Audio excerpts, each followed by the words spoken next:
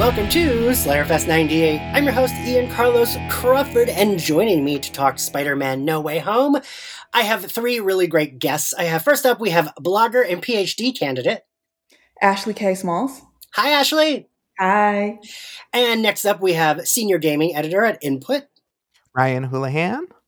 And we have Twitter villain, the man my mom wants me to marry, and no one knows what he does for a living. Discreet Latino. That is not your fucking name, dickhead. Tell that to like so many people's contacts app. David Vasquez. Hello, David. Thank you for joining us. Hi, Ian. Thank you so much for having me. It is always an honor. We are here to talk about Spider-Man No Way Home. So, I know this goes without saying, but I feel like I need to say it just for this especially. There are going to be a lot of spoilers. It's all spoilers. We're talking about the movie, and I don't know if you will all agree, but like every friend I spoke to before I saw it was like, I can't talk to you about this until you've seen it. Like, it's hard to talk about without spoiling. Yeah. Mm-hmm. And I do kind of agree. So before we get into the movie, I'm going to ask initial reaction, like when you finished the movie, Ryan. I had a similar experience when I was 14 with this guy I had been dating for a while. It was a revelation. I was absolutely delighted. I cried. I laughed. I at that end of the movie was like, I know that was a good movie. I know that was well produced. But I also thought to myself, this is also such a stupid thing to be so happy about. like my great grandparents are not proud of me, but I had a wonderful time. Oh my God. I felt new emotions. No emotions I didn't know I had. Ashley. There aren't words in the dictionary yet to define, the feeling that this movie has left us with.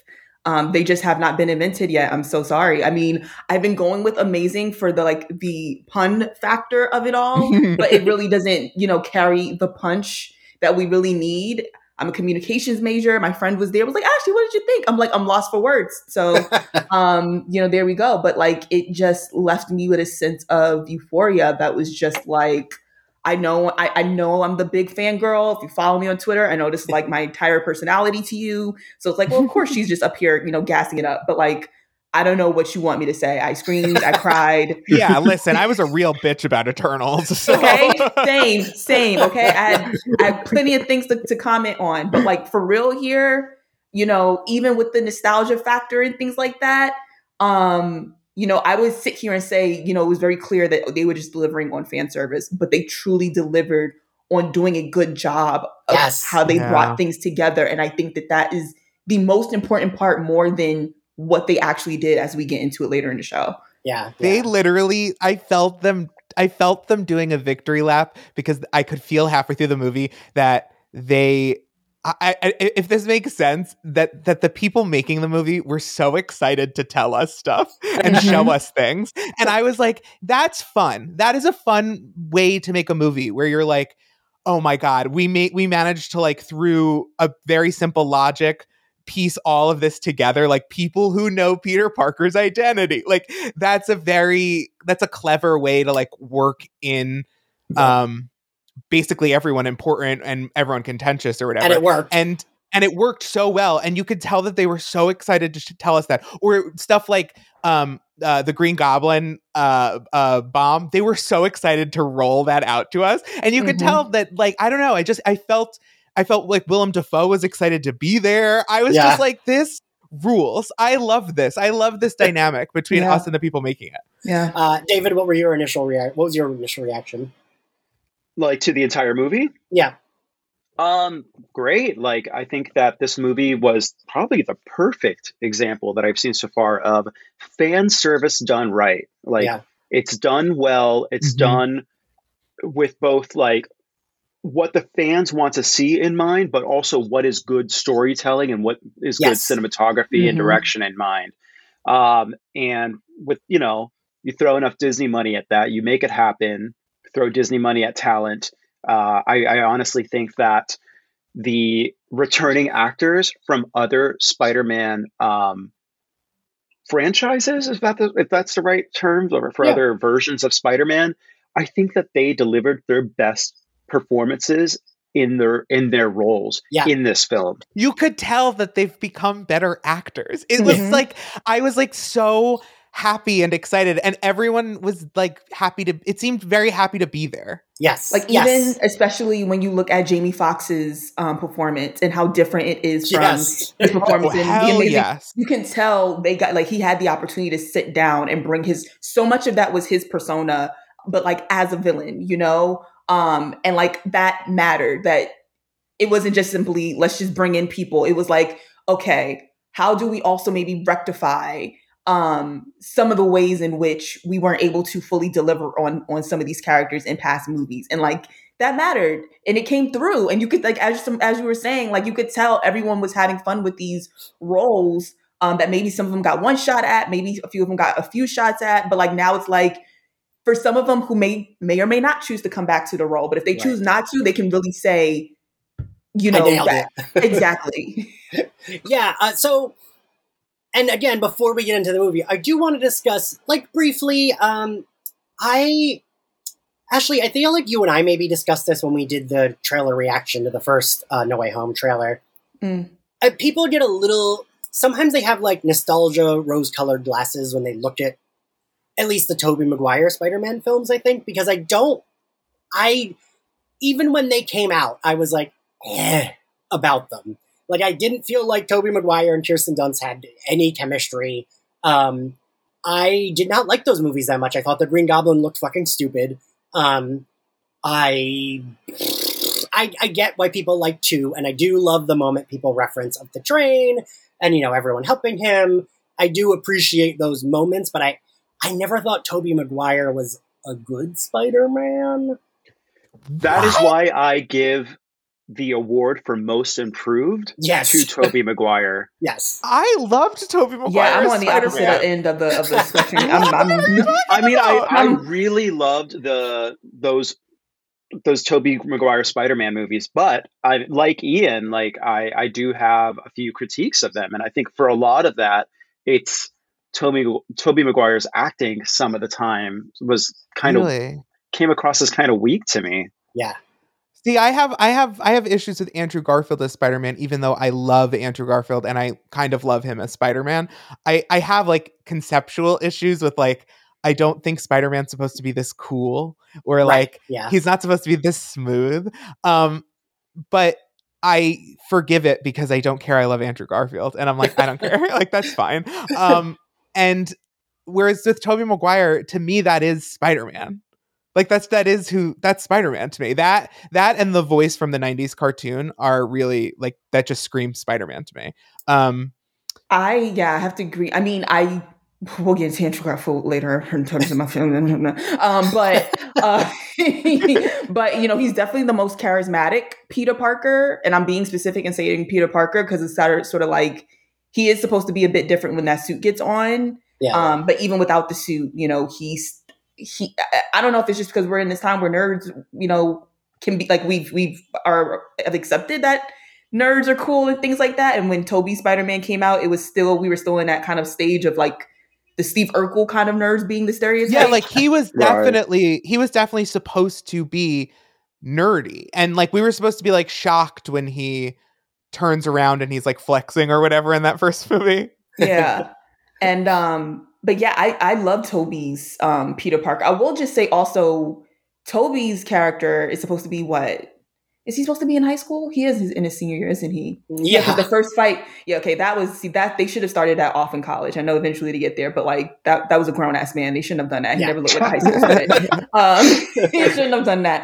But I think it's really just the awkwardness of Tobey. Like he eventually comes into it a whole lot more. And it's also, I think what I loved about Tobey's is like, that like depression in between, like even in this movie, he talks about, there was a moment I was like really down and out and things like that. And in the Spider-Man movies, when he ends up breaking up with MJ and like using Gwen Stacy to make her, Peter Parker makes those type of stupid ass decisions sometimes. He don't be thinking as much of a genius as he is. And Tobey's character really delivered on that to me. Whereas Andrew Garfield, I don't care what glasses he wears. If Andrew Garfield told me, "Oh, I'm just really struggling with getting girls," I'm like, "No, why are you lying?" Yeah. Oh my God, no. Why are you lying? Don't fucking lie to my face. Don't lie to my face, Amy Pascal. Please. I guess I also I will say one thing that's very weird is that Thomas Hayden Church did no publicity for this movie. Did he? Good for him. Good for him. Right? He after HBO's divorce, he deserved a victory lap, little giant Marvel check, and to just go home. And he's right. Right. He was like, "I will do this. Do not make me do shit for this movie." Though. He was like, "You don't need me. You have Zendaya. You do not need me." And fair. But I appreciated that his character, because I was like, I thought Sandman ended up being good, and we kind of addressed that, right? Where he's like, "Peter, I gotta help you." And then he's like, "Wait, you're not the Peter I know. Never mind, I'm gonna be bad again." You're just like, you know what? We're gonna breeze past it, and that's fine. That was the plot. Yeah, that's one of the plot holes. I think we talked about just before starting, about, if I wanted to really truly get into and nitpick about the plot holes, he didn't make sense. They started off making sense with him. It was right.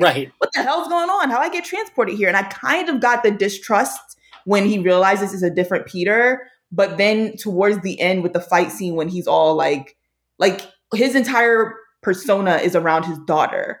And right. So why would he be fighting against going home to be with his daughter? They don't really deliver on trying to explain that. This man is trying to help you get home. He should be helping him.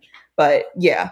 But so I thought it was so weird that he came back and God, what's the actor that played the lizard? Is he someone? If I know. Actually, he's just a lizard. I do, but I can't. But that actor is literally only in what? You see his face at the very end, right? I was like, ooh, those actors probably were like, "This is great. Yes, cut me a paycheck. I will do 3 scenes. You can motion capture my face, and I don't need to do promo. Great. But so let's talk about the Andrew Garfield Spider-Man movies, because I will say I don't know that they're good, but I don't hate them. I don't I vaguely fondly look on them because I do think Emma Stone and Andrew Garfield, again, it's almost like cheating Tom Holland and Zendaya because they were actually dating, but I thought they had great chemistry. Mm-hmm. I don't know. And the lizard plot was a nightmare. You could tell Sony edited that movie 85 times before it came out. And he's trying to turn everyone into a lizard, but then they don't really address at the end. And I haven't revisited those movies in forever. Right. But I will say I do remember crying when Gwen Stacy died.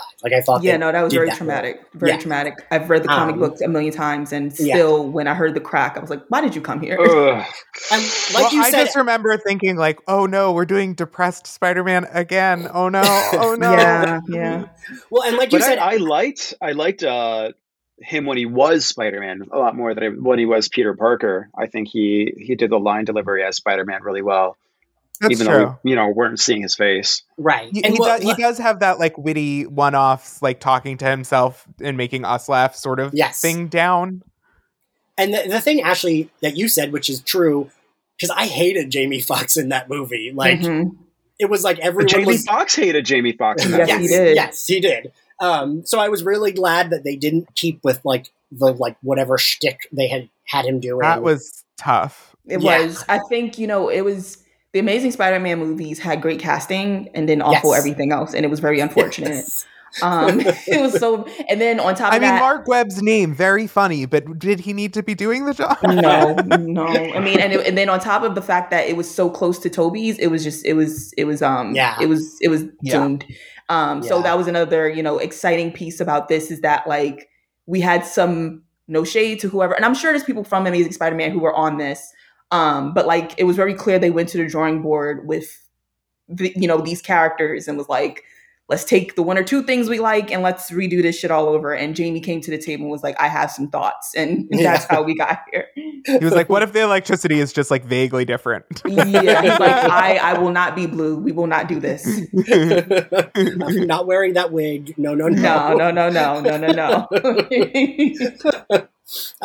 But yeah, those movies are weird because I do feel Twitter now is starting to be wait, those movies deserved. And it's they weren't that the cast, like you said, the casting just was good in those movies. Andrew Garfield deserves, not those Yes. films. Let's be very clear. And I do think there's good like action set pieces in those movies, Yeah. but it's like I mean, at this point, a dime a dozen. So yeah, like a cool Spider-Man action scene. Yeah, we get a lot. We got a lot of those lately.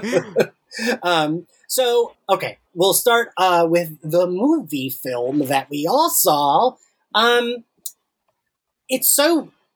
A thing I kept thinking about in terms of this movie is, it's like you feel bad for him, and then it becomes a fun movie, and then you feel bad for him again, and like, the pacing is weird, but it worked, I think. And I saw people complaining about the pacing, but the pacing didn't really bother me. Like, I think it was different, but I don't know. Did it bother any of y'all?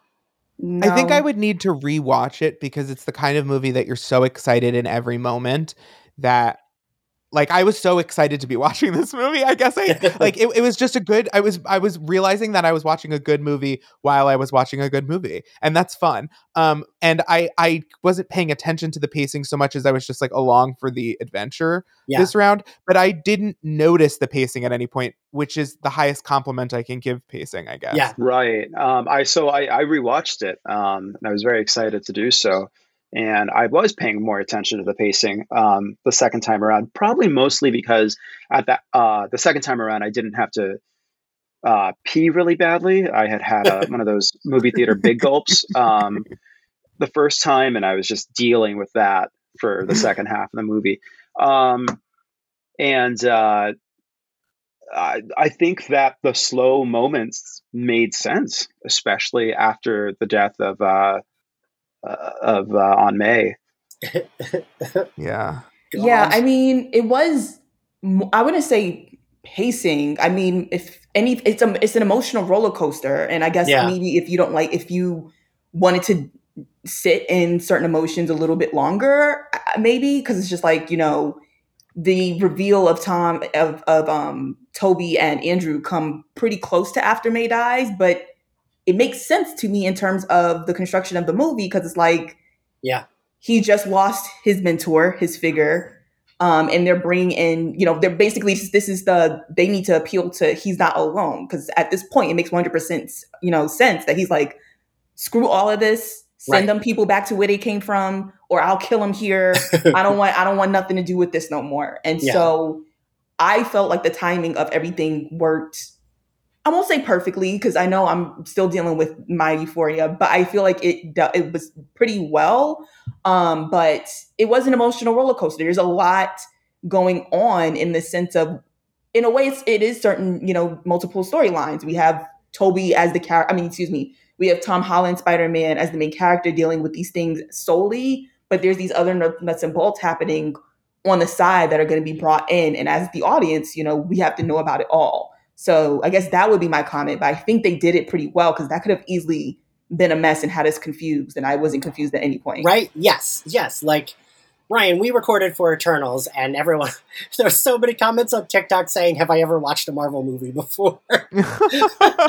And like, no, I'm brand new to this. Right? Yeah. And like, that was a movie that had pacing issues to me. Yes. Oh my God. Yeah. I was sitting here thinking while you were talking, I was thinking to myself, like, oh, what's a movie that I super noticed the pacing? Eternals. That would have been a good way to explain the difference. I was sitting here thinking that. Because like, so fuck you. Like, so go fuck yourself. Like, that is a movie where I'm like, yes, those pacing issues were very apparent as you were watching the movie. Yeah. But this, like, I don't know. I think you're right, Ashley. It's like a roller coaster, right? And either you're on board with it or you're not, because I don't know. I didn't. It was just like, so much shit happened. This is wild to say, because I love Charlie Cox's Daredevil. It is wild to say this, but like, by the end of the movie, I fucking forgot that we even got him. 100%. Right? I mean, that says something, that the confirmation of him being the MCU's Daredevil, that his appearance ended up being one of the smaller moments in this movie, is truly, that right there is a good reflection of how much was happening. I mean, also another good reflection is that I was also thinking, The pacing of this movie I felt was good because I felt like it was we were doing things in every moment, but you could have inserted another 30 minutes of them just hanging out, like Yes. the three Spider-Man have to do hijinks or like, you know, go to dinner or like, you know what I mean? Like if that had to happen, some kind of bank heist, I wouldn't have been opposed, you know. But I guess they did leave me wanting more, so that's their like if they had to kiss, that would have been okay. Oh well, you know, I mean, what if they got stuck alone together? I also have to point out, because this happens very early on in the movie, when him and MJ get back in his room and he's trying to take off a Spider-Man costume and Aunt May opens the door, Tom Holland has got some great titties. Like, Jesus Christ. You know what I did think, though? And honestly, like everybody, I'm apologizing before I say it. I did think to myself, do you think Tom Holland's going to have to take testosterone for the rest of his life? No, I mean, for real, like it is insane, the Disney machine to give everyone the exact same body. It is insane. Like his body is morphing into the what's his face? Chris Evans. Pratt, like fucking transformed body, which is the Chris Evans body, yes, which is like everyone seems to have the same 1/4 scale. Yeah, exactly. And he turned around and I was just thinking to myself, like, how do they accomplish this? And why? He looked great, but also he looks great now. I mean, nobody's saying he doesn't. But it was just like, I was like, wow, this is important to Disney. Like, Disney needs to see these men just bulging. There is some fag high up who is like, yes, that's great. Keep going. But yeah, great titties. I mean, please step on me, mommy. I was like, holy shit, like, we've gone a long way from, like, him in his boxers to, like, him in his, like, tidy underwear that looks great with his, like, chest bulging out. Woof. Woof. Yeah. It has been a long pandemic. I had to keep reminding myself, I'm like, he's 25. Like, this is weird. And, like, that, and, like, I said this before recording, literally my only critique is, none of these people look like they're supposed to actually still be in high school anymore, but, like, whatever, because that's every movie, right? Like, I think Tom Holland looks like a teenager with, like, pronounced fine lines. Like, he still has, like, oh, yeah, totally. But that's and, just like, British people. That's just being British. No, 100% it's just being British. I hate to tell you. But I'm like, what, 60% British? I hate to be the bearer of bad news. That's just the sun. But he looks great. I don't think he looks elderly or something. He's just very slender and like British. All right, fair. I do have a question for everyone. You specifically, Ashley, because I feel like you paid close attention to this shit.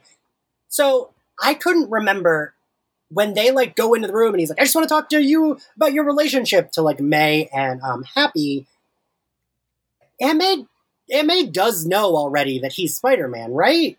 Yeah. Yes. Yeah, okay. Well, he's trying to hide the fact that the rest of the world just found out, and he's hoping that that because May has been trying to break it to Happy that the relationship isn't working, she hasn't been paying attention to the fact that her nephew is now the number one, I guess in a sense, celebrity in the world. He's now made world-breaking news, and he's trying to tell her before the news van does, and instead there's a helicopter outside of their apartment, so that doesn't happen. But she does know. She's very much aware at the end of the post-credit scene of the first movie when he's like in his suit and she's standing in the door and she's like, what the fuck? And so, yes, the news has been broken to her. Okay, I hate it when the helicopters circling around break the news to your family before you have the chance to. I know, I was right? going to say, nobody in the world almost understands the feeling. I was sitting there thinking, is this realistic? Nobody in the world understands that feeling except for a very small handful of people. And I was sitting there thinking, like, Spider-Man and Monica Lewinsky, the exact same experience. Everyone in the world immediately I was sitting there thinking, it's such a rare thing to portray. It was interesting, and I kind of wish that we got more time in the world where everyone knows he's Spider-Man, and more like, we could explore that a little bit. But it was interesting to visit it, Yeah, I mean, like you said earlier, Ryan, like, give me an extra half hour of literally any part of this movie and I would have been fine with that. Yeah. Because, I could have I would have loved more of this. I thought it was very weird that, like,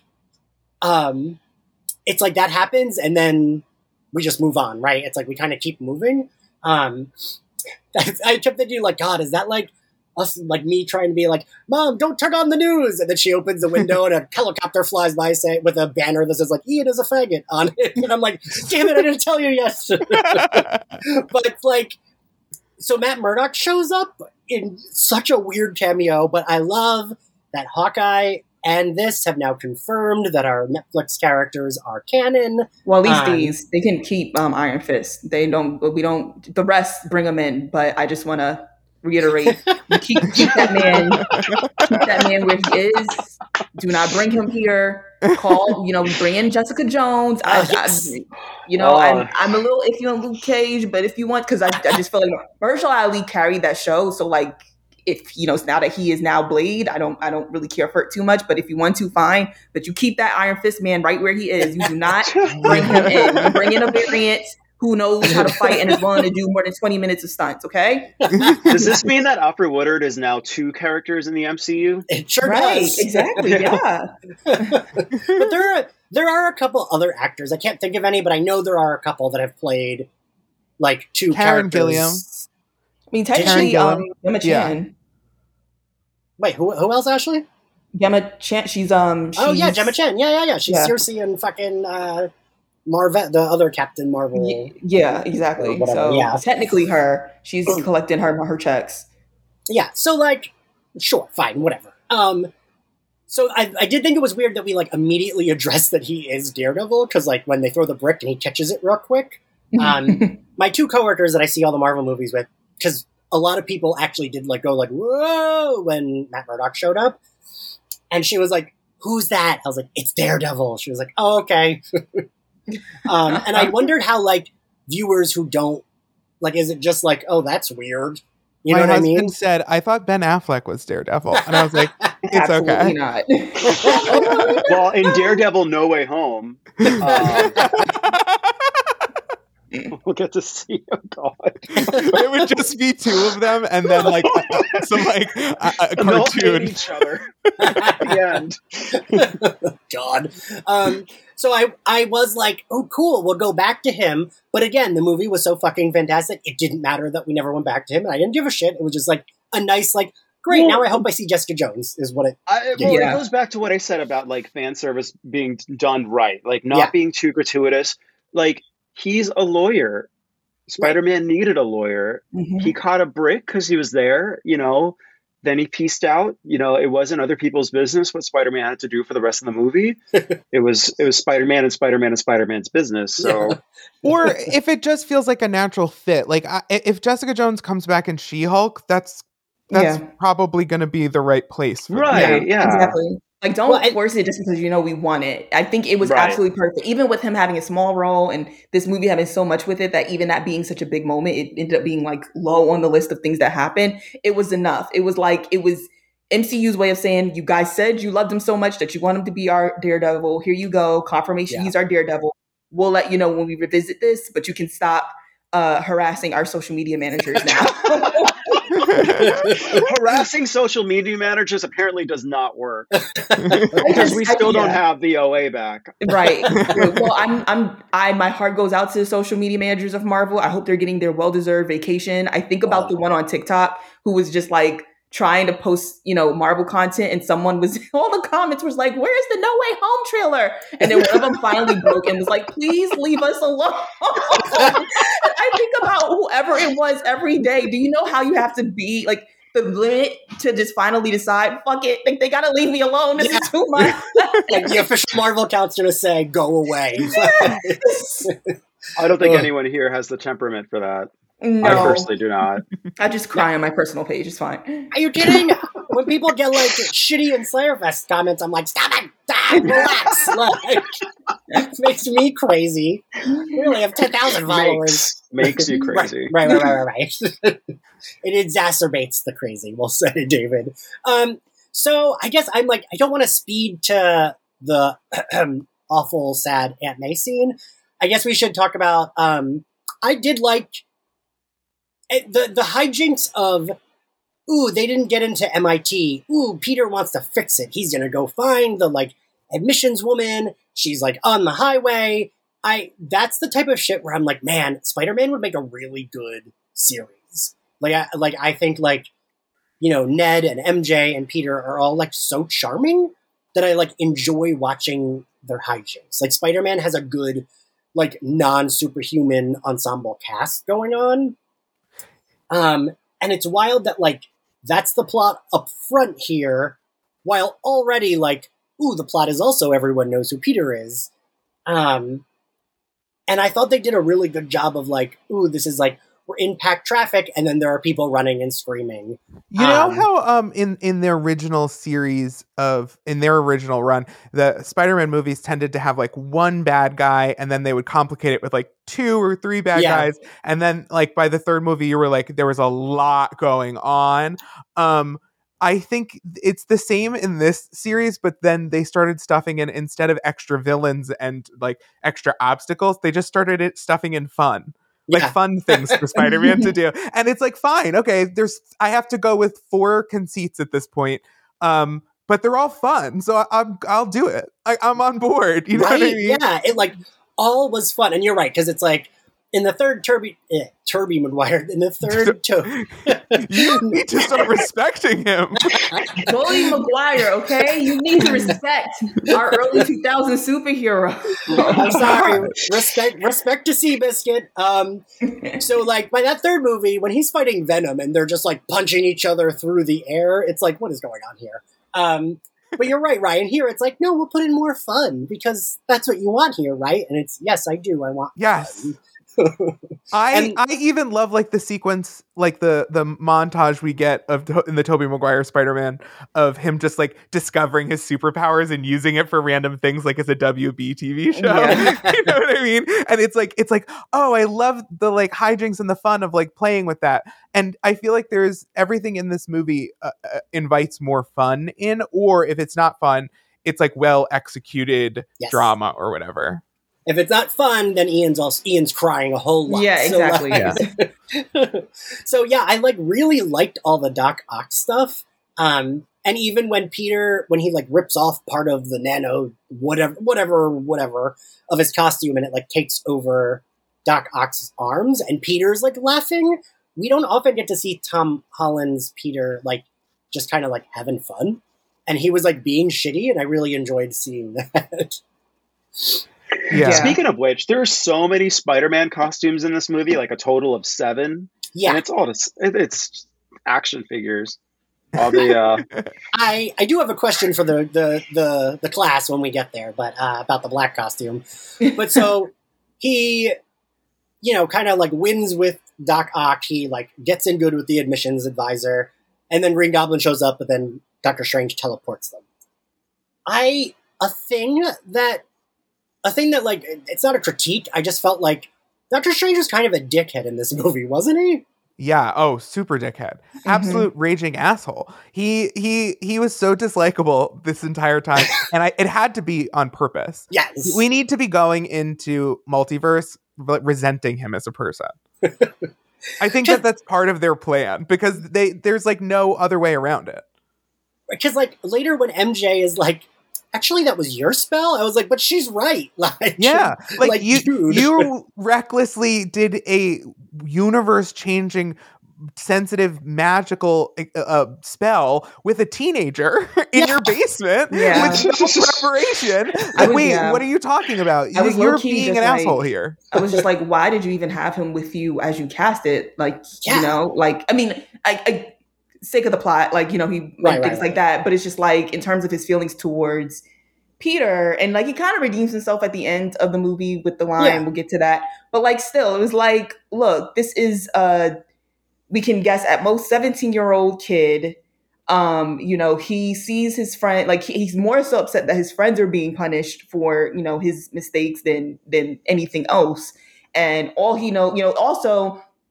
And I know this has also been one of the main criticisms of Tom Holland's Peter Parker, is that he's always had in terms of the MCU, a superhero kind of mentor figure who can kind of clean up his mess.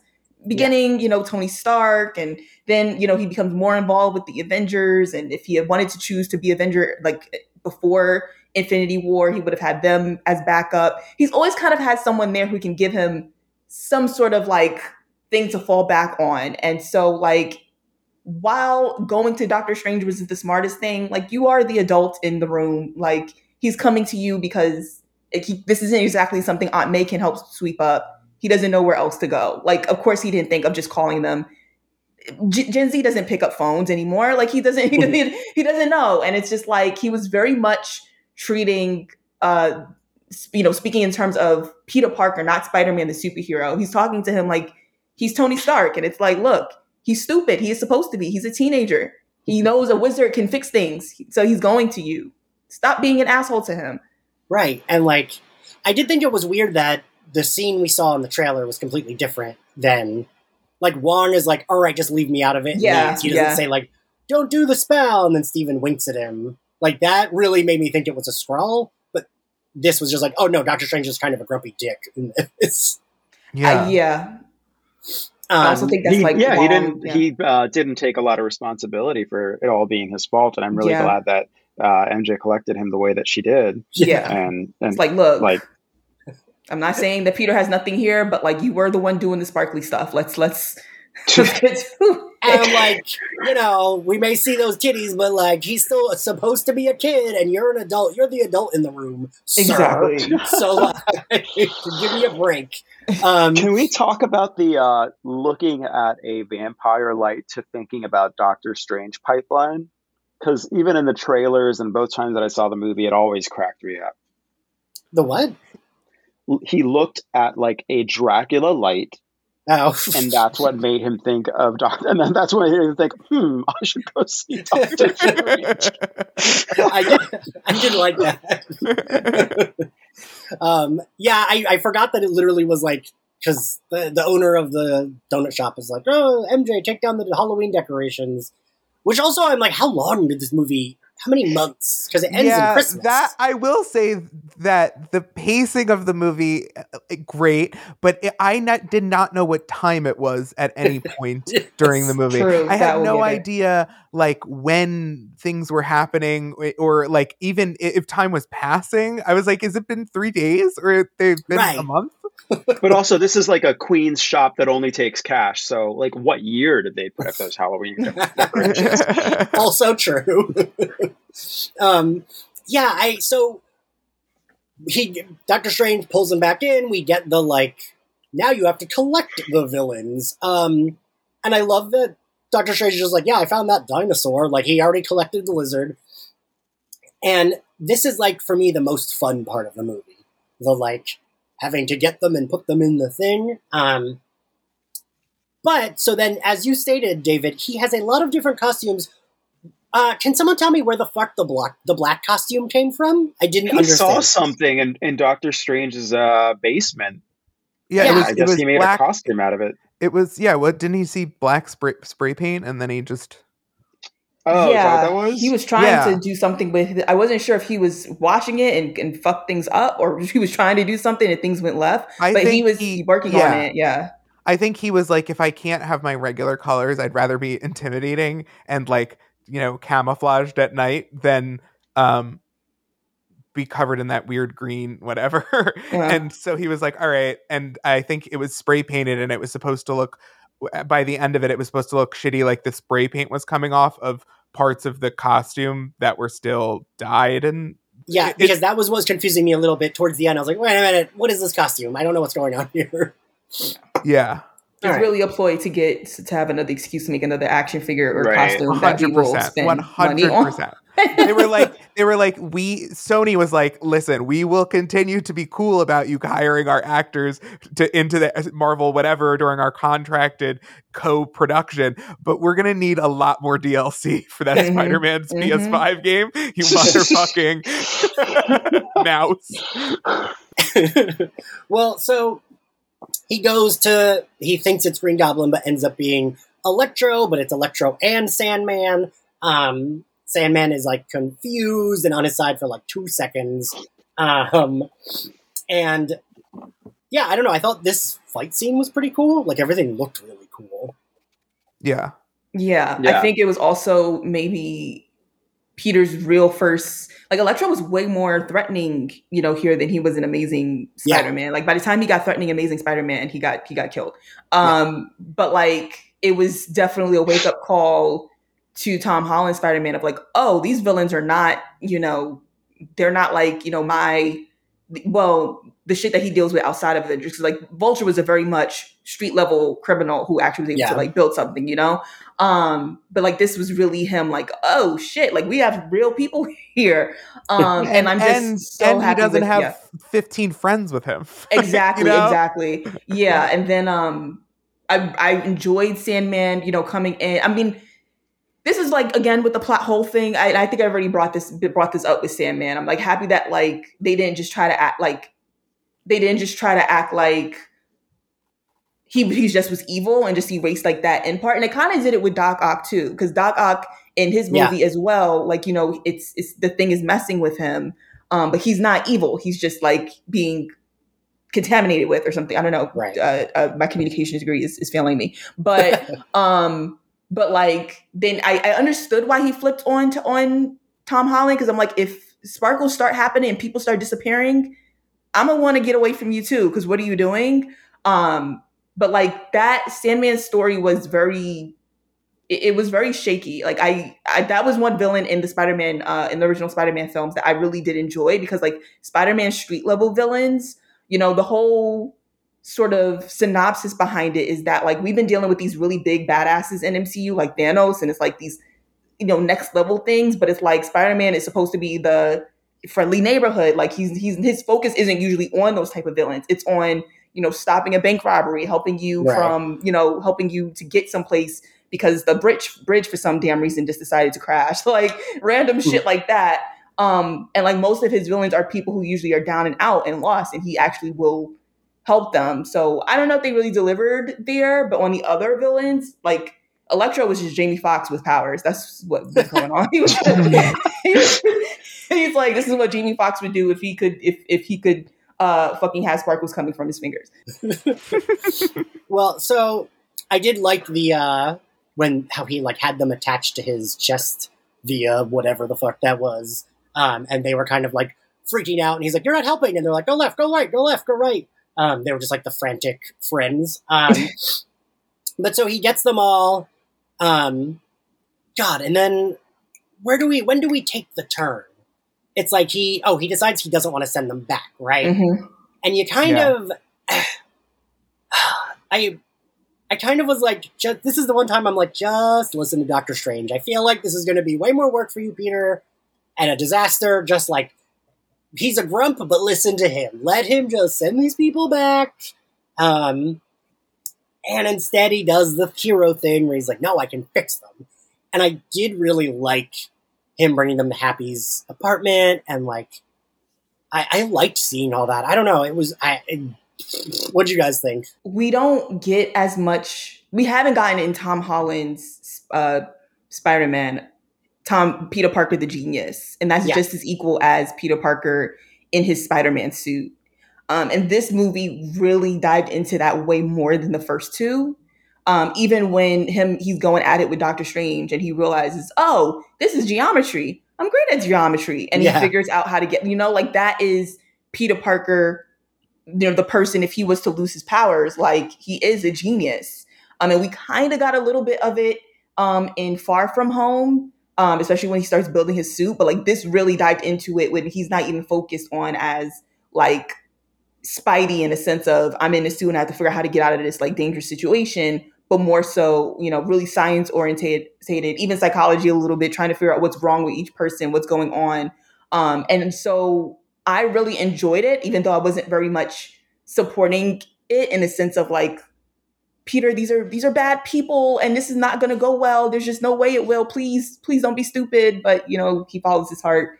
God bless him. But, I really just enjoyed being able to see, like, I really appreciate, like, especially now that he doesn't like have the mentors. He's not hiding behind Tony Stark or anyone else. It's like, you are a scientist. As long as you got the tools in front of you, you can come up with really dope shit. And so I really enjoyed that scene of like, a reminder to anyone who's only been following MCU Spider-Man.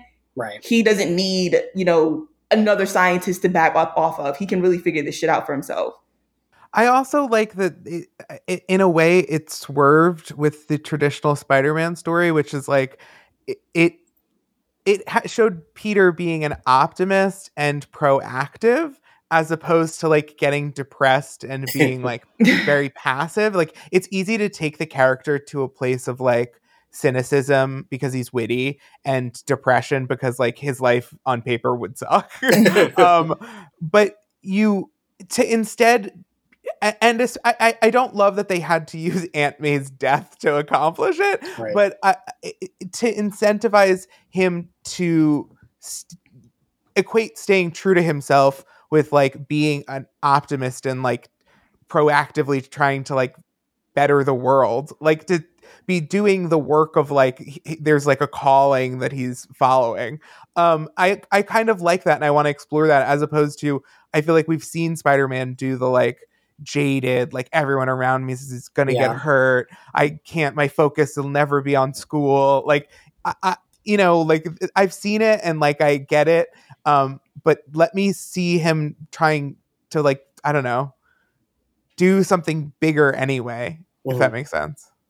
And that also brings up, I wanted to ask, I loved the way they did his spider sense in this, and they didn't really rely on it too much in the other ones, did they? Mm-hmm. No. Honestly, the last time I really remember seeing it is when he's on the bus, and this isn't even his film, this is Infinity War. Yeah. And his spidey senses tingle, and he stops one of Thanos' people from punching Stark. Like, that's the last, like, that was the one time I really remember being distinct. But they used it really well in this movie. Yes, the scene where he's like, where we kind of see, we're like, wait a minute, did Norman Osborn just turn? And like, we learn he did. But we see like Peter like looking confused, and the way they like stay on his face, but everything else is like a little bit out of focus. Like I thought that was like really cool and looked really cool. I don't know. I just really liked it. They did a good job. Like in Tobey Maguire's first Spider-Man, when shortly after he gets his powers and he does the fight against Flash, like his version of Flash. And we see his spidey senses for the first time to the point that everything is slowed down. And when Flash is going to punch him, it looks really freaking slow, and he's able to move, and he's looking at Flash while Flash is like going a full punch. And it just reminded me of that, in a sense of instantly everything, like he's in the middle of building, everything gets slowed down. As you said, like the camera is on his face, but also you kind of like hear that like slow heartbeat, everything is going at a normal pace. But for him, something, the spidey senses are saying like, something is up, something has changed, abort mission, go left, go right, press X 10 times, something has to be something, and like what's that called in video games? A quick time event? Yeah. Exactly. So it was great. Yeah. I really liked everything in that apartment. Granted, I now understand why, but I was like, shit, I'm glad they're giving Aunt May way more to do. Because did we all see that press conference, the like part of the tour where like Marissa Tomei, or she's just like giving nothing? Was it you, Ryan, that tweeted it that I like responded to? I don't think so. The interviewer is like, well, blah blah blah. Like, what made you want to join it? And she was like, I listened to my agent. Yeah, like, well, that was a good call. And she's like, well, we'll see. I saw it. I don't think I was the one who posted it, but it was that was so funny because you could tell that in this movie she's doing her best to like give May more of a vibe than anything motivated, which I don't even mind. I'm like, all right, hippy dippy May for the MCU. I see it. She's like his hot aunt who like, is like, all right, I'm trying to get rid of this guy. He's so nice. She's doing like a Nancy Botwin impersonation. Yes. And his superpowers are her selling weed. Like, I was glad that she was like in the fray, and I will say though, I loved having her around for hijinks before if she's going to be gone, But the moment it's like when he takes that turn, and also was Norman Osborn so strong in those Tobey Maguire movies? Yeah, he was. He was pretty strong. Yeah, he is.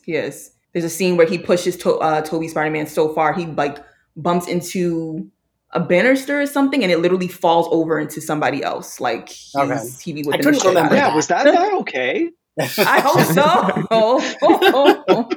Yeah, he like knocked that lamppost to the He side. did, exactly. When they were in that lobby and like Aunt May was there with that like mallet thing and he was like, May, just run. I was like, please just go, Aunt May. Like, I just wanted her to get out of that building. And like, once she stuck around, I was waiting for it. I don't know how you all felt, but I was like, once she stuck around and then once she got like, bashed with his fucking glider and the way she was shaking, like, totally. I mean, granted, she's a fucking Oscar winner, right? So of course she can sell this, but she like really sold this scene. Yeah. And like, she was such a good, like, I mean, his aunt, but like his parental figure and like being like a parental figure who is proud of him. Like, I cried so much the moment it bashed her. I started crying. So I was like, oh, she's dead. She's definitely gone. And then like, she got up and I was like, please just like get out of that rubble because then I'll know you're alive. But like, we're talking too much in this scene. And I feel like, and then she said the line. And I was like, oh no, no good comes from it. Yeah, that was it. That was really it. I mean, you don't have to be a devout Spider-Man fan to know that when someone says, with great power comes great responsibility, that's it for you. That's it for you. You're done. Yeah. That was your last scene. It was great knowing you. I didn't even need to see you get hit. Honestly, they could have, she could have been perfectly healthy in that scene. I would have known, well, at some point.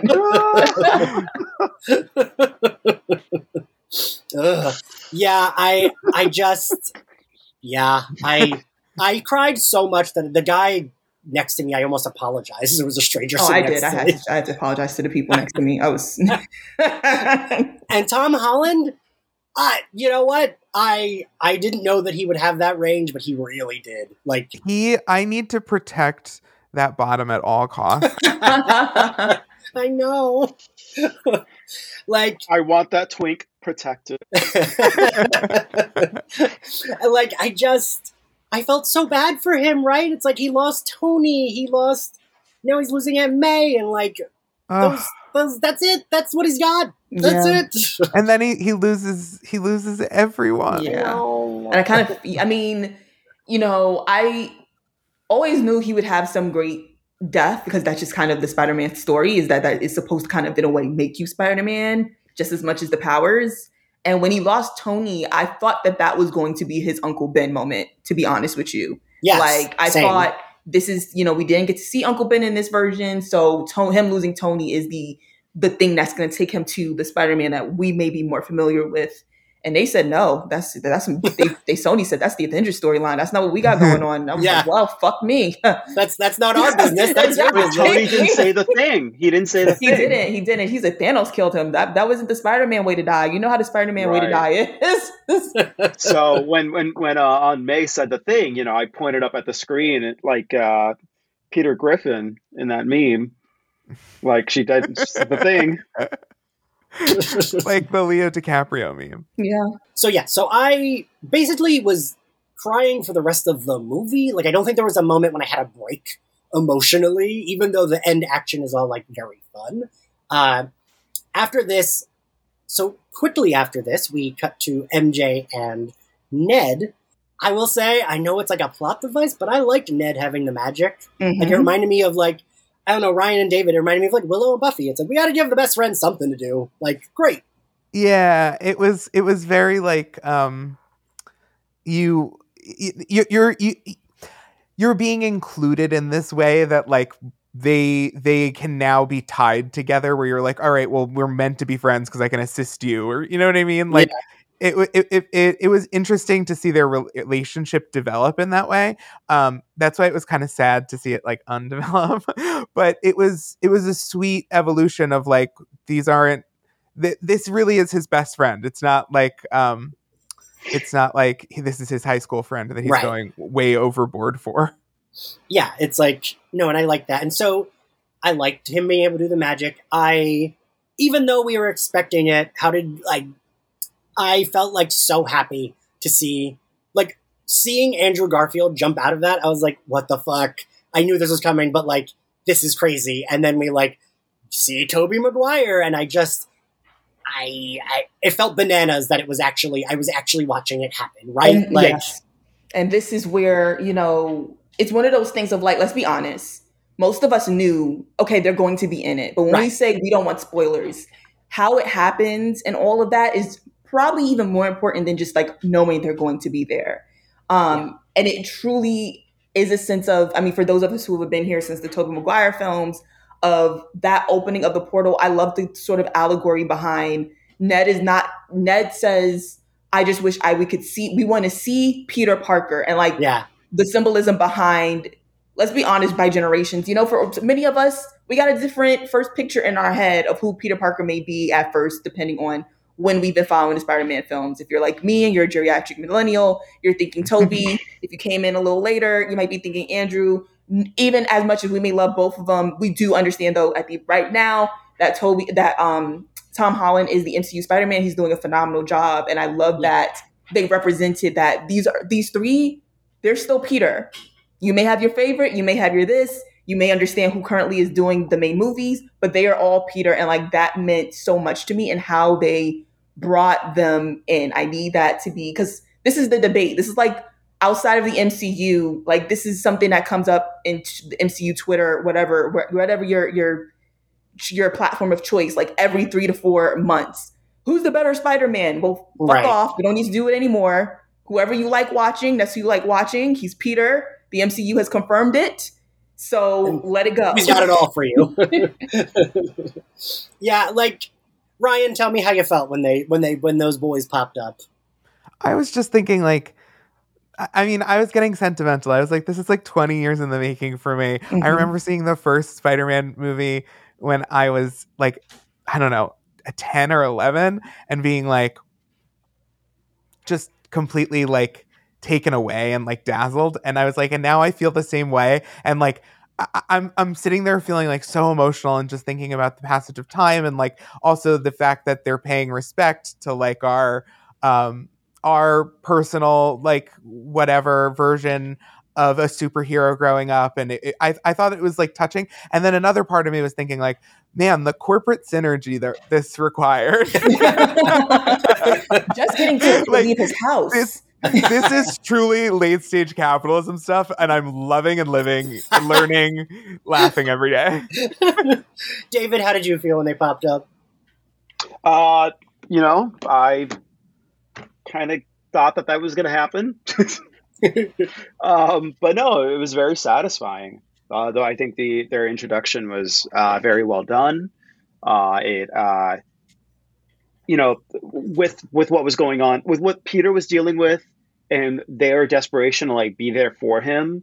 Yeah. The emotional stakes were really high. They found those other Peters instead. Some levity was added. It was pretty refreshing, a little needed.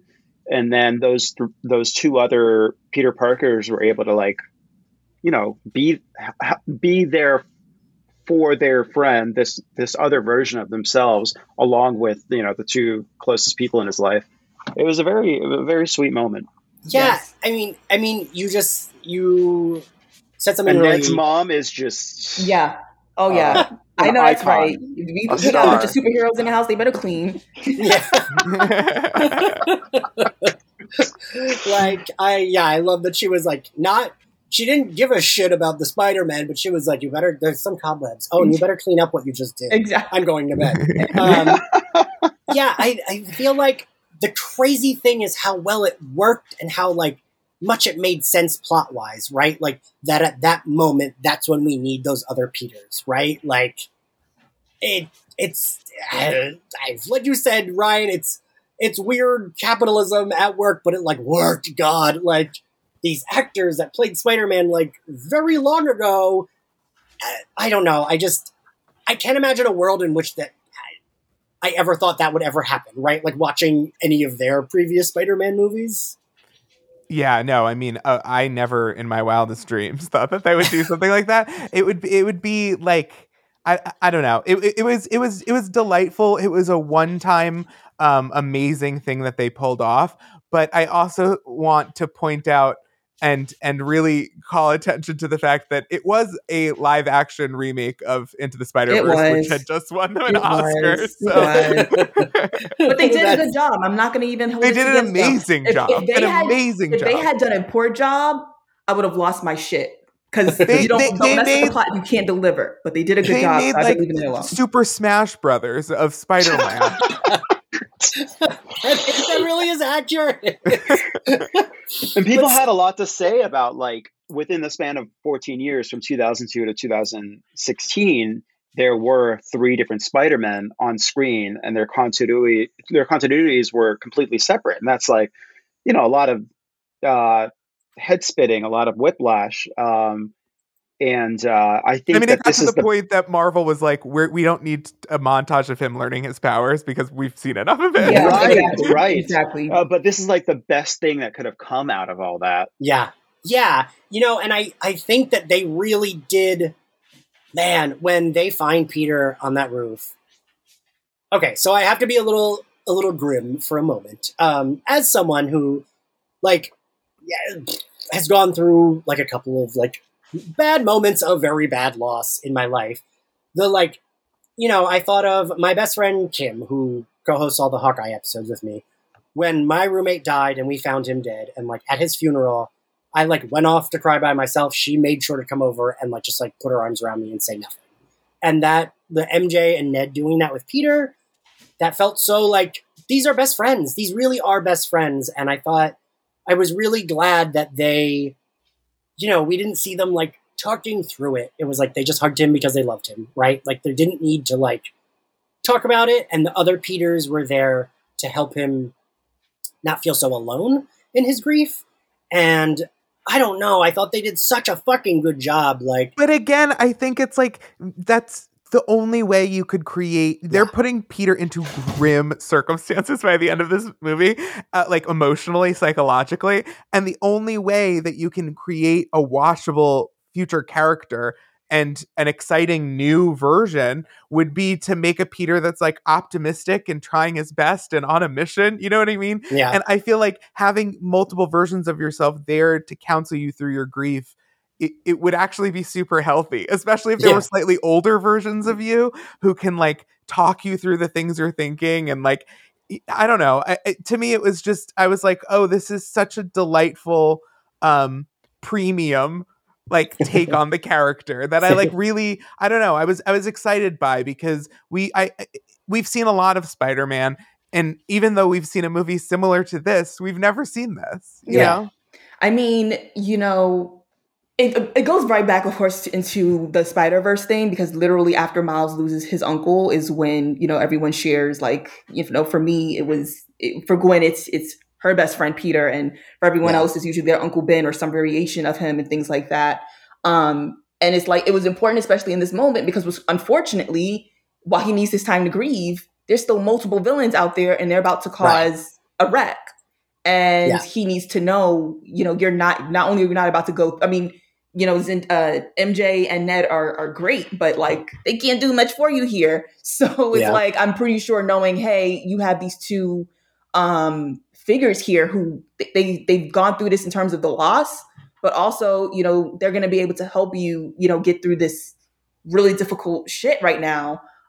It was the perfect moment of bringing them in. And then even, like, Andrew Garfield's character is the one who brings up, he's like, I always wanted brothers. And I think in that moment as well, like, it did feel sort of like he was getting family, which I think he desperately needed, because he saw Tony as family gone, and now your actual biological family is gone. So it's like, even though they're in another multiverse, it's like, there are people out there who are doing exactly like, and he already lost his parents. Yeah. Like, he's, like, been through, like, if Batman is bitches and moans about his parents. He terrorizes an entire town from losing 2 people. Now, can you imagine? Can you imagine? And this little twink is so helpful and kind and optimistic. I'm telling you, I love it. And, like, I really enjoyed all of the, like, great, they're doing the science in the lab, and they're just, like, Loved it. I loved the science hijinks. I loved I loved that Andrew Garfield's Spider-Man put on a lab coat because his Spider-Man did wear a lab coat. Yes, very much. I love that, and it goes back to like the whole like we're finally seeing him as the genius thing, and we did get to see Tobey and Andrew's characters as geniuses way more than we got to with Tom's. And it was really like I was happy that basically we were getting like the science scene felt very much all the Peters together, and then the fight scene, of course, is all the Spider-Men together. So like. I was really, and I'm going to be honest, this is again, like, this is why, like, even though we knew going in, the spoilers were important. Cause like, if you had told me to guess how they were going to be brought in, I would have been like, oh, Tom Holland Spider-Man's going to be getting the shit beat out of him. And I don't know where, two other Spider-Men are going to pop up. I definitely thought they were going to give us like 10 minutes max, especially fucking around with Tobey Maguire, because he does not like leaving his house, which fair, but like, yeah, he really, I was like, I know he told them I will be here for an hour and you better figure something out because I'm never coming back. So I was just like really happy they actually gave us like a good, at least like 40 minutes of them both being superheroes, as well as like the nerdy geniuses that we know them for when they're not in the suit too. I want to believe that Tobey Maguire had fun despite himself. I was gonna say I think Tobey Maguire would never admit to this, but I think for a lot of actors, it's. I don't think DC could organize this for Batman, but I think for a lot of actors, being part of the official Disney branded Marvel universe, if you're already tied to superhero stuff and it's not like stigmatized for you, because I do think there's a kind of like prestige actor for whom that's true. But I think for the vast majority of actors, it would be such an exciting addition to your career and such an exciting opportunity to have and thing to have been a part of as a cultural phenomena. And I imagine that it's a very inviting experience. And also Disney has this down to such a science that like, I have to think it's a pretty easy shooting schedule. Mm-hmm. Like I actually don't think it's probably like that grueling because they are used to accommodating people and accomplishing special effects without putting your life in danger because you're all like insured, but how insured could you be? You know? Yeah, like there's a group text right now with Famke Johnson and Halle Berry and Hugh Jackman where they're like, 100%. How do we get in on this shit? Oh, I'm sure.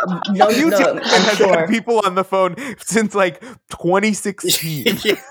I know they're a little bitter about it because they're actually technically owned by Disney. Like, Disney actually owns the Fox archive, so they have way more freedom with them if they wanted to go down that route. That's why I really believed that was going to happen in WandaVision. I really believed that they were just going to mash those two universes together and call it a day. I again, that is my only critique of WandaVision. Well, not my only, but one of my biggest is like, that will forever annoy me because I'm like, just do it. Just do it. No, and they had it. I'm like, you brought in. Yeah. You fucking brought him in. I don't understand this. And I'm like, even when we knew Agatha was the I just knew she was gonna be like, oh, I just plucked him from another universe, and that would have been enough. That's fine, right? Yeah. Boner joke shit. Y'all are going to hell. You are going straight there. So cruel. That was the only flaw with that show. Anyway, this isn't about one. Right. Right. But we have to bring up. Isn't it all? Yes. But we have to bring up the possibilities that they had and what they went with. They need to live with that. They need to be shamed for it. We're not wrong there. But so I even really liked once they're like waiting for everything. So I kept thinking, oh, we gotta get the like Spider-Man pointing. And I thought we didn't, but we kind of did, right? We did, yeah. With the Peter, I'm actually looking at that photo right now. David, tell us when that happens. When they are deciding who is Spider-Man's 1, 2, and 3. Right. That's what I loved Andrew Garfield in that scene when they're like, number 3! And he's just like, and it's just a kind of joke to like the fact that when people do rank Spider-Man, it's usually a give and take between Tobey and Tom's, and everyone's just putting Andrew at number 3 because of not because of him as his acting, but because of, unfortunately, the movies themselves. But he was phenomenal. While I'm on the subject of Andrew Garfield, so, because, I'm telling when this goes live, I'm not going to have a complete non-filter. I've been holding off on this spoilers. I want him to crack my back the way that he cracked Toby's. Not exactly in that same way, but I just really gotta get that out. I've seen. Ashley, okay, I feel you. And I've seen he's been trending. Okay, so I know it wasn't the only one. I don't know what sparkle they put in there. It's different. I've seen Andrew Garfield plenty of times in my life. I don't know what they did here, but that right there, I kind of want you to do it again, but kind of don't, because I can't be doing that. But oh God, Ashley. Okay, all right. Ashley, I'm so happy you feel okay being horny on this podcast. That makes me so happy. Yeah. Mm-hmm. Because yes, also. Ryan, I feel like you talked about this a little bit before recording. Right? That was a little bit like homoerotic, right? Oh, absolutely. Absolutely. They at one point he was like, "Does your web come out of anywhere else?" or whatever. Like yes, that was very much winking at the fact that, like, though they technically have the same name, they're clearly not related to each other. So it was like a wink at the fact that it was like, it's okay, we know what you're gonna do with this. Because they can't help but sexualize Peter Parker in every version of Spider-Man. Like, I feel like every version of Spider-Man does something with his, like, charisma, and like they make you try to have a little crush on him. I think that, and they get that that's part of his character. It really is, right? Yeah, it is. I'm also just really happy though that they stayed true to Tobey Spider-Man and didn't give him the web devices, and they were like, yeah, you have this sneaky thing going on, we're gonna stick with that. That was very that was honestly one of the scenes people kept hypothesizing would happen, and it did, and they did a great job of that. I can see when, like, the scenes start hitting the net that whoa being a meme, because, like, sir, no, we've been over here building devices and you're just sprouting it out. And I don't believe him. I don't think it only comes from his hands, but we'll continue playing with that. I truly thought that we were going to get a scene where they were describing the spiders to each other. The ones that bit them. I forget that we never really saw Tom's Peter get bit, right? Mm-hmm. No. Yeah, no. Yeah, well. I'll bite him. Yeah. So then they, like, they use their whatever, they cure Sandman. Was in Spider-Man 3, was that like his issue? He was all sand? I thought it wasn't. Yeah, I thought his thing was that he was like sand. Yeah, but I thought he could go back and forth. What are you talking about? I mean, I thought it was like Iceman, where it's like, yeah, sometimes he could be sand, but sometimes he was all sand. Okay, he was just a sand man. Okay. So they, like, very much, like, quickly do away with him and Lizard because sure. So they have Zendaya. I keep wanting to say Zendaya. They have MJ and Ned doing the magic thing to get the box, right? We haven't even mentioned the box because, like, sure, fine, whatever. The box has the messed up spell in it. Ashley, I'm not sure. Did you tweet this, Ashley? Because when MJ fell, I was like, oh, it's got to be Garfield's Spider-Man. Like, it has to be the one. Yeah. Because, yes, you tweeted that, and I kept thinking it, and I was like, it has to be his redemption. I fucking cried when he saved her, because I just felt like... And he sold that scene when he's like, are you okay? And I love her that she's like, are you okay? Because he's crying. And I'm like, no, he's not okay. Okay, he's not. Please give him a hug. Like, please, right. he needs therapy. But yeah, like, I mean, that Gwen Stacy death is still. I still think it was. I'm sorry, but for a split second, I was like, what if he made the same mistakes? God, Ryan! No, they would not do that to Zendaya. You don't want to deal with Z-stands. I'm sorry. All right, I know Emma Stone may have some people out there. No. I thought that maybe they would do that, and it would be like a fake out, like his flash of like anxiety or whatever, like that we would see it play out in some way. And I was like, no, and I was wincing. But we didn't get that. It was perfectly fine. Yes. They like, it's wild to think they even sold that emotional beat for me. Like, for me, totally. I felt the way you did, Ashley. I was like, oh, MJ, just please get out of his arms and just give him a nice hug. He needs a hug. Yeah, he did. I mean, even in his movie when he's holding Gwen Stacy after, like, she's instantly gone, And so he really, gave us that in that moment of like, I mean, even beforehand, they were hinting at it. Oh, a matter of fact, not to rewind, but in the science scene, they kind of hint at Ned's possible future as well. Because like, I like that they go into the big moments of both Spider-Man and like the things about them. And one of the things being that Tobey Maguire's best friend, being Harry Osborn, goes evil and ends up dying. And Ned's whole thing so far has been, wow, what are their best friends like and things like that. And if you don't know, his character in the comics becomes Hobgoblin. So he does become a villain. And they kind of hinted at it when Ned is like, I promise to never, betray you the way Toby's best friend did. And it was just want to hint, as they already said that they have Spider-Man 4 in active development. But I think that they did a really good job in intertwining Toby and Andrew's story in, while still making it very much still about Tom's, and that being, the driving factor that has Andrew Garfield immediately jumping off the banister, like, I will not see this happen again in my lifetime. Absolutely not. So it was like, it was pretty well done. I just really also love that. I don't know, personally, at no given point, even with all these characters, did it feel less than Tom's story. I was going to say it felt like a huge gift and very generous of the movie, but also I have to be, honest here, the corporation of Disney to give those characters actual closure and time and consider their actual character arcs into the film, because they so easily could have gotten away with just having them avoid the topic entirely and well, the less we know about each other, whatever fucking bullshit like time travel kind of does, they could have very easily just had them there, and it would have made for a much easier shooting schedule, I'm sure.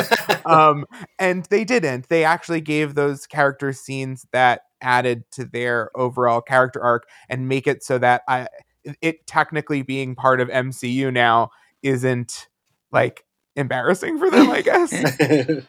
No, yeah, I agree. It's like you just said, Ashley, the craziest thing is this movie is fucking packed, but it does not feel crowded, right? They did a good job, yeah. Yeah.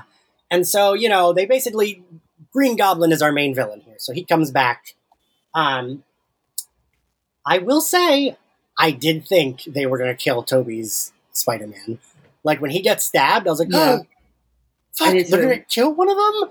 I was just like, damn, Toby was like, I will do it, but you kill my character off, so these millennials will never ask me for shit again. I was like, oh God.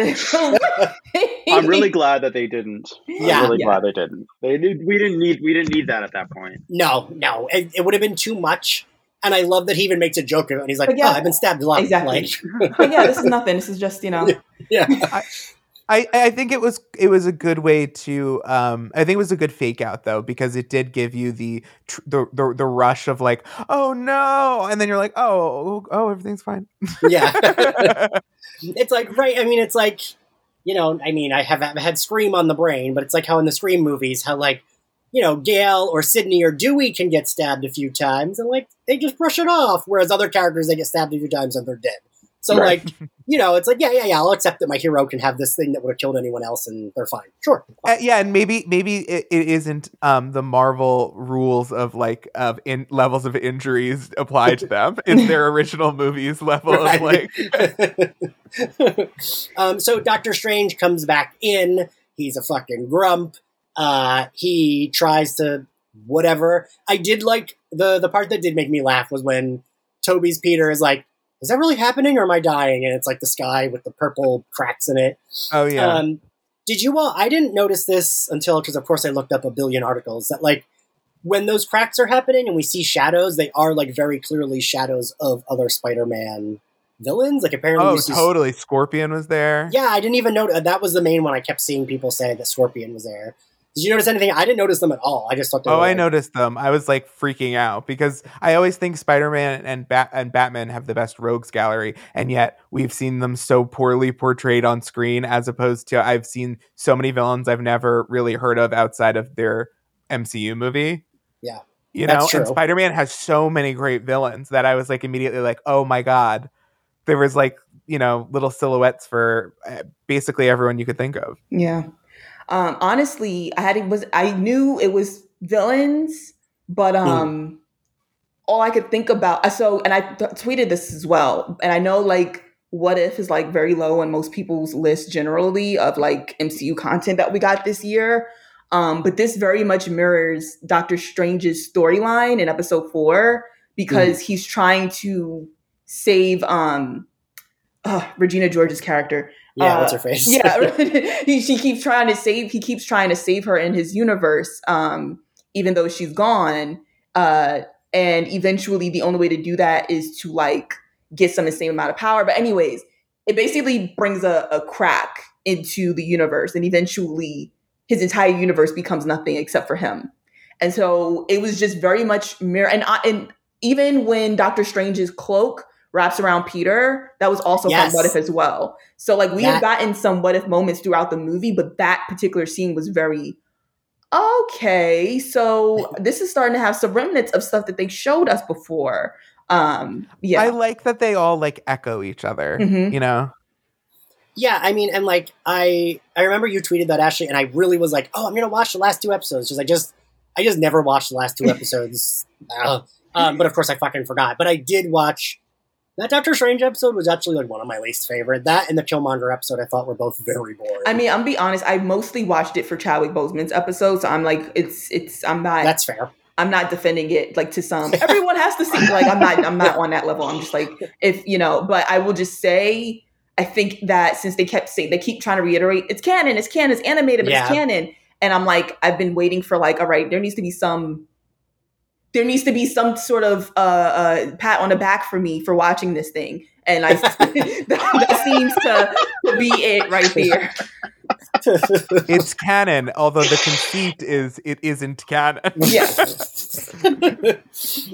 Yeah, and then so Spider-Man does the spell, and Jesus Christ, he really couldn't catch a break in this movie, could he? No. Like, there was like a tiny part of me that was hoping, because this is kind of, it's like both the Spider-Verse and One More Day put into one thing. I was like, well, maybe that means that May will be alive. Oh no, she's still dead. Like, I was kind of like, because in the comics, that's the whole thing, right? When he makes the deal with, I hate to even say this name on the podcast, but he makes the deal with Mephisto. I know, I said it. Press the buzzer. Eject me from my seat. But, like, he makes the deal, and then, like, she comes back to life because everyone forgets. And I was like, there was a tiny part of me that was like, okay, well, at least can it be like, oh, Aunt May's back? No, okay. Like, this wasn't like this spell wasn't like a undoing. This spell was like we're casting a spell on the world so people forget, right? More kind of thing. Yeah, I think it's a little bit like it's more storytelling convenient for them to edit the established canon or whatever of the character and the larger, like they changed Wanda a lot too, but it is convenient for their purposes. And I don't mind it. Yeah. I mean, I don't think it's, I highly doubt this is going to be permanent. But to me, it sort of felt like there have been a lot of complaints about this MCU Spider-Man and that he has been so engulfed, particularly with the other stories in the MCU. And seems like their opportunity to give the Peter Parker that we're more familiar with. He's never really been tied, in terms of the movies, he was never really tied to like the Avengers. I mean, there's even a scene where when he brings up, oh, I was in a team, I was in the Avengers, and Toby and Andrew look at him like, who the fuck is that? And I love when he's like, you were in a band? And so, it looks like this is really going to be, their opportunity to give us broke Peter, who most likely ends up going to Empire State, and I wouldn't be surprised if he ends up working at the Daily Bugle and profits off of taking pictures of him. I mean, I don't want to go down a route of like they're just going to reiterate some. I'm sure they'll do some pretty different things, but like, can I say something? Yeah, absolutely. Go. So fucked up. That's like gonna fuck everything up. That I shouldn't say it. Oh no, I'm scared. How long until we get Ultimate Marvel and like the Ultimate Marvel Cinematic Universe? which is that they do it Never. again. I feel like they pull a lot from Ultimate, though. They So, do. like, They do pull a lot from Ultimate. You know, I'm just joking about, but how many universes there are at this point? Okay, David, what did you feel about how Peter ended things? I mean, I just it was kind of disappointing that he didn't say anything to MJ, but it's also like I get it. I get that you don't know what to say to this person you love that no longer knows who you are. But also, like, I'm a little confused with what's going on with Spider-Man, because I thought this was going to be Tom Holland's last like venture out into the MCU. I think this was left.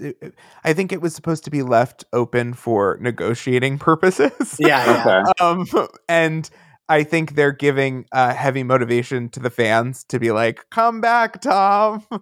Right. Yeah. Like leaving the door open is a good option for everybody. You know what I mean? It is. I also think, because there've been talks about like Sony doing its own kind of universe, just mostly based, focused on Spider-Man. I don't want to see. I mean, let me not say I don't want to see that. I'm cool with it. I just don't want a future where he's not also in the future MCU films as well. But knock on wood, this also just allows so that if negotiations do not go their way, Sony could theoretically do that now because no one remembers him, but knock on wood, we don't want that. But it's just very also clear that, like, as Spider-Man's story doesn't seem like it's about to end, I do think negotiations between Disney and Sony is going to be really fucking interesting. I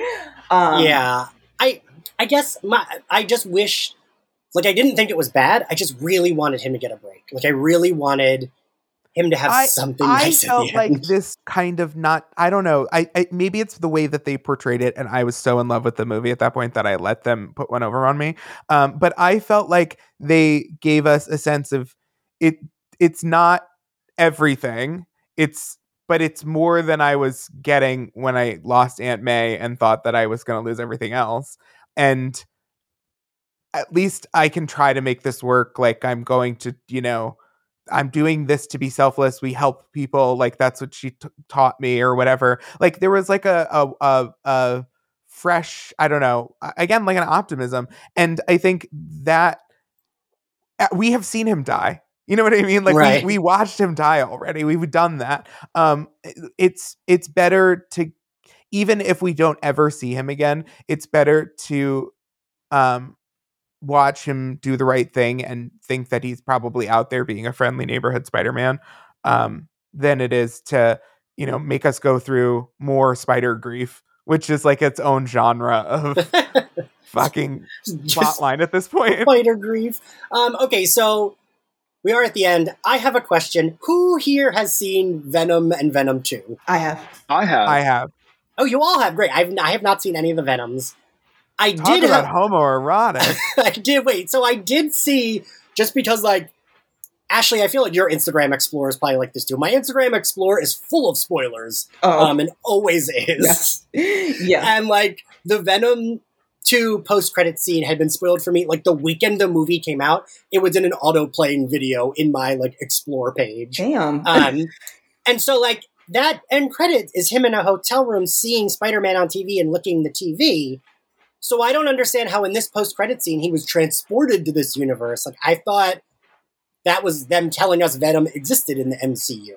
Was it not? No, so basically when him and Eddie Brock, I was going to just say Tom Hardy, but when they're basically talking about, symbiotes, we have a hive mind, that we are aware of these other multiverses out there and things like that. And Venom says, "Do you want me to show you?"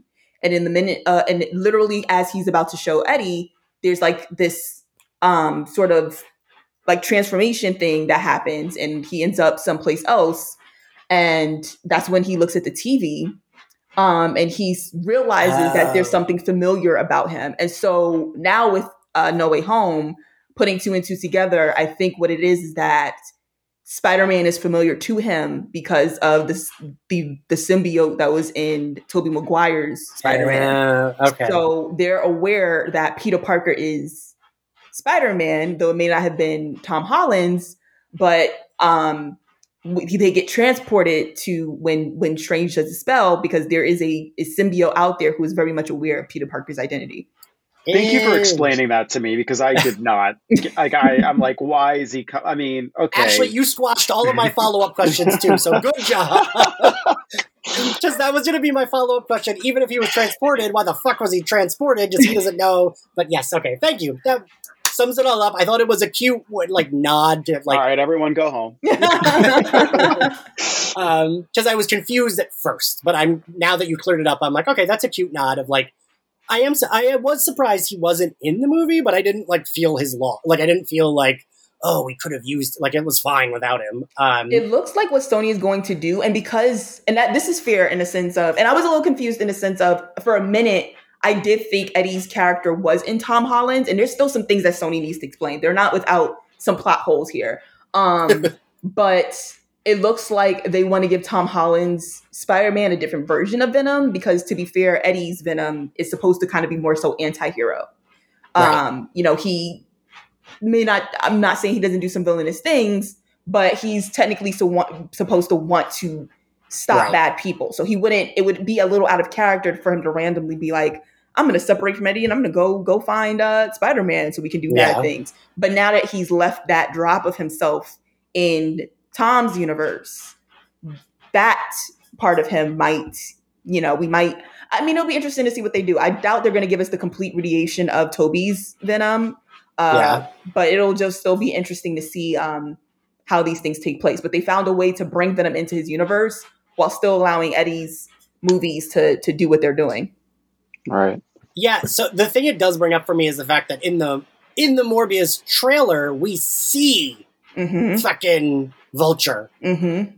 So I thought it was okay, we are moving ahead with these movies in the MCU, but I guess not. I don't know what the fuck they're doing. Yeah, so that's what I was saying. This is not without plot holes, because even though it explains Venom's presence here, I don't know if Sony might be fucking with us, is because Vulture is in the Morbius trailer, and we know that Vulture is in. Yeah. So I don't know if they're gonna fuck with us and say that's a variant. I don't know if they're going to. Because then you have to explain why isn't Morbius is making Venom jokes. So, there's this, they're not without some holes here, but I have to be fair and say, I have to wait for Morbius to say, okay, you guys kind of fucked up here. So we'll see what happens. The thing about the Morbius thing, even assuming that Morbius is in the Tom Hardy Venom universe, I think, who is it? Michael Keaton? Yeah. Who plays the Vulture? He's allowed to play the Vulture in both, just what's his J. face? Jonah Jameson. Sinewy Muscle Dad is J. Jonah Jameson and two Muscle separate Dad. Sinewy Muscle Dad. I forgot. Right. I keep forgetting his name. J.K. Simmons. Yes, J.K. Simmons is the same character in two separate continuities. Mm-hmm. So it's allowed. Yeah. But okay. Now I got to talk. We got to talk about it at the very end post-credit scene. I can't believe it was just a straight up trailer for Multiverse of Madness. But holy shit! I will say, I gay gassed the moment we saw Wanda, as did most of my theater, and I was so happy that we immediately were like, "Oh, you're here for?" And he's like, "I don't care what happened in Westview. I need your help." And I was like, "Thank you." Because all the annoying people that were like, she's the villain, she's got to be the villain. No, it's not the villain.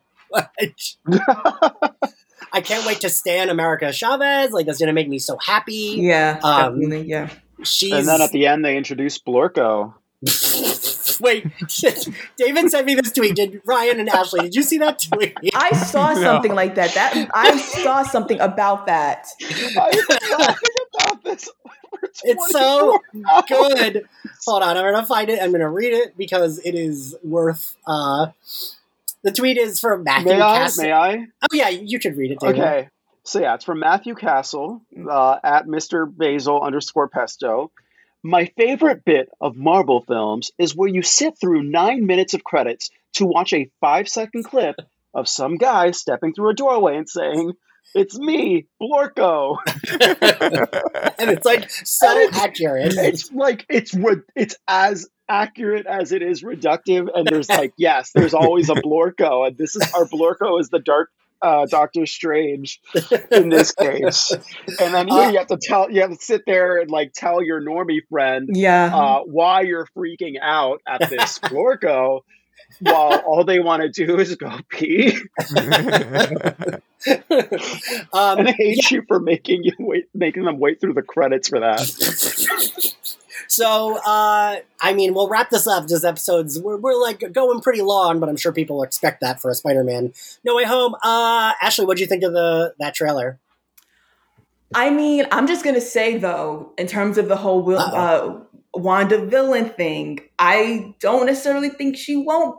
Okay, I would not be surprised if this other version of Strange appeals to Wanda's wants, and we get a version of her that, you know, I am your fucking supreme, get out of my face if I can get my kids back. You know, I'm just saying is that while I loved it, we know multiple parts of the Spider-Man No Way Home trailer that wasn't even in No Way Home. Right. We can't be falling for Marvel's tricks. So I'm saying don't start to set any expectations here. That being said, I've said it before on my Twitter. I'll say it again. I don't give a shit if she is the villain. I'm going to stick beside her. All right. So if she decides that we got to start killing people, then that's just what we got to do. All right. You shouldn't have been in her way. You saw her fucking floating around. Why were you doing that? So, you know, if it comes to that, I mean, I hope not. I hope we're wrong. And maybe it is just a version of Strange out there. That's great. But if it is, please do not think I give a shit. Please. I don't care nothing about sense. Okay. I don't care about it. Ashley, speaking the truth. I love it. Ryan, quick, what'd you feel about the trailer? I was excited, and it reminded me of the larger events going on in the Marvel universe, and I needed a reminder because that was an extremely packed, dense movie, and it would be easy to walk away and be like, I have had a great Marvel experience recently, and kind of put it out of your mind. So that was good from a strategic point of view, but I am just really excited because I think Wanda is a good antidote at the moment to how I feel about Benedict Cumberbatch's Doctor Strange right now. Like the way that I currently feel about the character, I'm excited to have a tell it like it is person who he has to actually listen to. I'm excited for that dynamic. And I think the Dark Strange thing is an interesting parallel. There seems to be a lot of this like echoing storyline through the Marvel movies right now, where there's multiple versions of heroes, and I like that the version we're gonna get with this is gonna go so. What the conceit is so like he's dark and evil and scary. I'm like, yeah, okay, let's do it. David. Kind of to piggyback off of what Ashley said, like whatever Wanda does is right. Exactly. It's very much like girl does some sociopathic shit. Her gays honestly work. But I'm very excited. You know, we have like an idea of who's going to be there and what the stakes are. We don't know who's going to be doing what, and that's what, you know, that's why they still, you know, they're still going to get us to buy those tickets. I'm, you know, they said we got Rachel McAdams, you're coming. I'm very excited. You know, the weirdest thing, I don't know, I mean, clearly I'm the action figure nerd here, but like the weirdest thing is earlier this week, like that Monday before No Way Home came out, all the Doctor Strange toys, like the first line of them at least, were put up for pre-order, and that was our first look at America Chavez, which is so weird. Because like sometimes that'll happen with like the Legos, but that's different. Like the 6-inch figures are like pretty accurate to the way they look in the movies. Like they do digital scans of the faces. And I remember thinking, this is so weird that we're like seeing Doctor Strange's new costume and America Chavez, like the character, and like what Baron Mordo looks like in this movie in these action figures first before we see a trailer. And then we got a fucking trailer. So it was like, all right, that makes sense. They probably were like, whatever, push the toys out. because I really kept thinking, like, we have to have a multiverse trailer if we're getting the toys already. And then we did. So, yeah. All right. Favorite scene from Spider-Man No Way Home? Ryan. Oh, I knew you were going to say me first. Give me a second. Favorite scene. Oh, I guess I would say I really enjoyed the banter between the three Spider-Men when they were on the tower and they were sort of getting to know each other and at more informal level. I love the comparisons to each other and the in jokes. I just thought it was delightful, and that's the magic of the movie to me. And I felt like it was that was the peak of the fun of the concept. So I would watch that. Oh, I would watch that, and I would watch the unaired extra takes. Ashley. I am going to go with the banter between Andrew Spider-Man and MJ when he first comes out and she throws bread at him and she's like, yeah, that was good. She's like, you don't have the tinkle. And he's like, I do, but it's not going to go off when you throw bread at me. Like, and then like his grandma, and then Ned's grandma's like, well, prove it by dusting that web. And he's like, fine. It definitely shows like Andrew's distinct Peter and how it's different from the other two. And I also enjoyed him hanging from the wall because it's like he's just ready for me to climb him like a tree. So, David? It's going to have to be when Andrew Garfield's Peter catches MJ. And I'm going to have to say that more so than the stakes at the moment, more so than the historical context, it's Andrew Garfield's face acting that made me tear up both times. Yeah. It was very much like, I'm acting. It was great. He was perfect in that scene. I will say each of those actors gave me a moment where I was like, oh, my baby boy Peter. You know? Yep. Oh, wait, no. We have to wait for Ian's. So, like, for me, it's a tie between the scene David mentioned when he saves MJ and the Aunt May scene, because the acting between the two of them, like, we really hadn't gotten a lot of just Peter and Aunt May together, right? And it was like nice to see her be like, no, I'm sticking by your side, even though it was like, no, but you're just a human, just run out of there, please. And like the acting they both did in that scene, because when they show like the silhouettes, like Aunt May is shaking, and you can buy that like she's shaking because she's fucking terrified, because yes, you would be terrified of like what just happened, but also it's like the sinking feeling I got of please leave this room. Like, I just want you both to exit, and so that you're in broad daylight or, like, nighttime, but there's more lights, and I can see that everyone's okay. And, yeah, the acting of when he's like, please just say something, like, fucking killed me. I cried so much. Yeah. Yeah, those were, like... But the movie was just so good that, like, pick out any scene, I could be like, yes, I love this scene. Oh, yeah, I love that scene, right? Like, there's not a scene where it'd be like, no, thank you. I just want to do an honorable mention to the back scene. One, because yes, as I said, I want Andrew Garfield to crack my back, break it, bend me over. But also because it also seemed like a nod to the millennials who have been here, who 20 years ago we were young and now we have back problems. So, representation is important. And my two older Spider-Man saying that their back aches too was... It's when I'm talking to my friend who's like 45 or 46, and it's like it's that moment where you're like, oh, the knees, yeah, it's just gonna get worse. You know what I mean? Exactly. You just know. Yeah, you know really something that nobody around understands.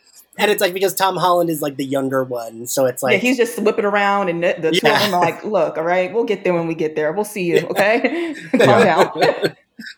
All right. Well, thank you to the three of you for joining me for this, because I really was excited to have the three of you on to fucking nerd out about Spider-Man, because I knew we would all be on the same page about this movie. I know normally people have something to like usually I feel like there's like some critique, but yeah, I guess there's not really for this. My big critique, and I think somebody already said this, was like Sandman's rationale for like leaving in the middle, like and not partnering with Spider-Man didn't make any sense, or none was given.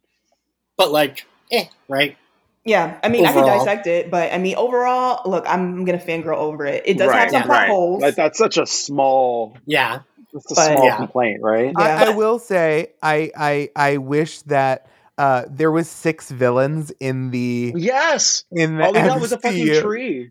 And I was such a like, missed opportunity. Yeah, I really wanted a Sinister You're so Six. close. It is weird that we didn't. Like, I really was like, there were 6 there. Like, just do it. But anyway, thank you all for joining. Thank you all for joining me. I always say us, but it was, and if you like Slayerfest 98, you can find us on Apple Podcasts, Spotify, YouTube, and anywhere else you get your podcasts. You can support us on Patreon, which is very much appreciated, where you can get access to all of our Watch Club episodes, where basically anything I've watched, I'll do a Patreon episode on it, and all of our Harley Quinn episodes, which we're finishing out season 1 this month, and our My Nudie Judy sex talk videos I do with Zachary Patton Garcia. And if you want to follow us on social media, we are at SlayerFestX98. I am at Ian X Carlos on all social media platforms. Ashley, where can everyone find you? Ashley K. Smalls on all social platforms, and you can also visit my blog, Brooklyn Blurred, where I will be posting my review of Spider-Man, as well as probably a thirst article on Andrew Garfield. I'm so sorry. Thanks for being out on the internet. Good for you. You deserve. Ryan, where can everyone find you? They should read inputmag.com, especially the video game section. Someone really cool edits it. And also they can follow me on Twitter and Instagram at Ryan Houlihan. And everything else, just go to my Google results. And David, where can everyone find you? I am Discreet Latino on all the things, and that is CREET, not ETE. And all right. Find me. All right, great. We'll see you all next time. Bye. Bye.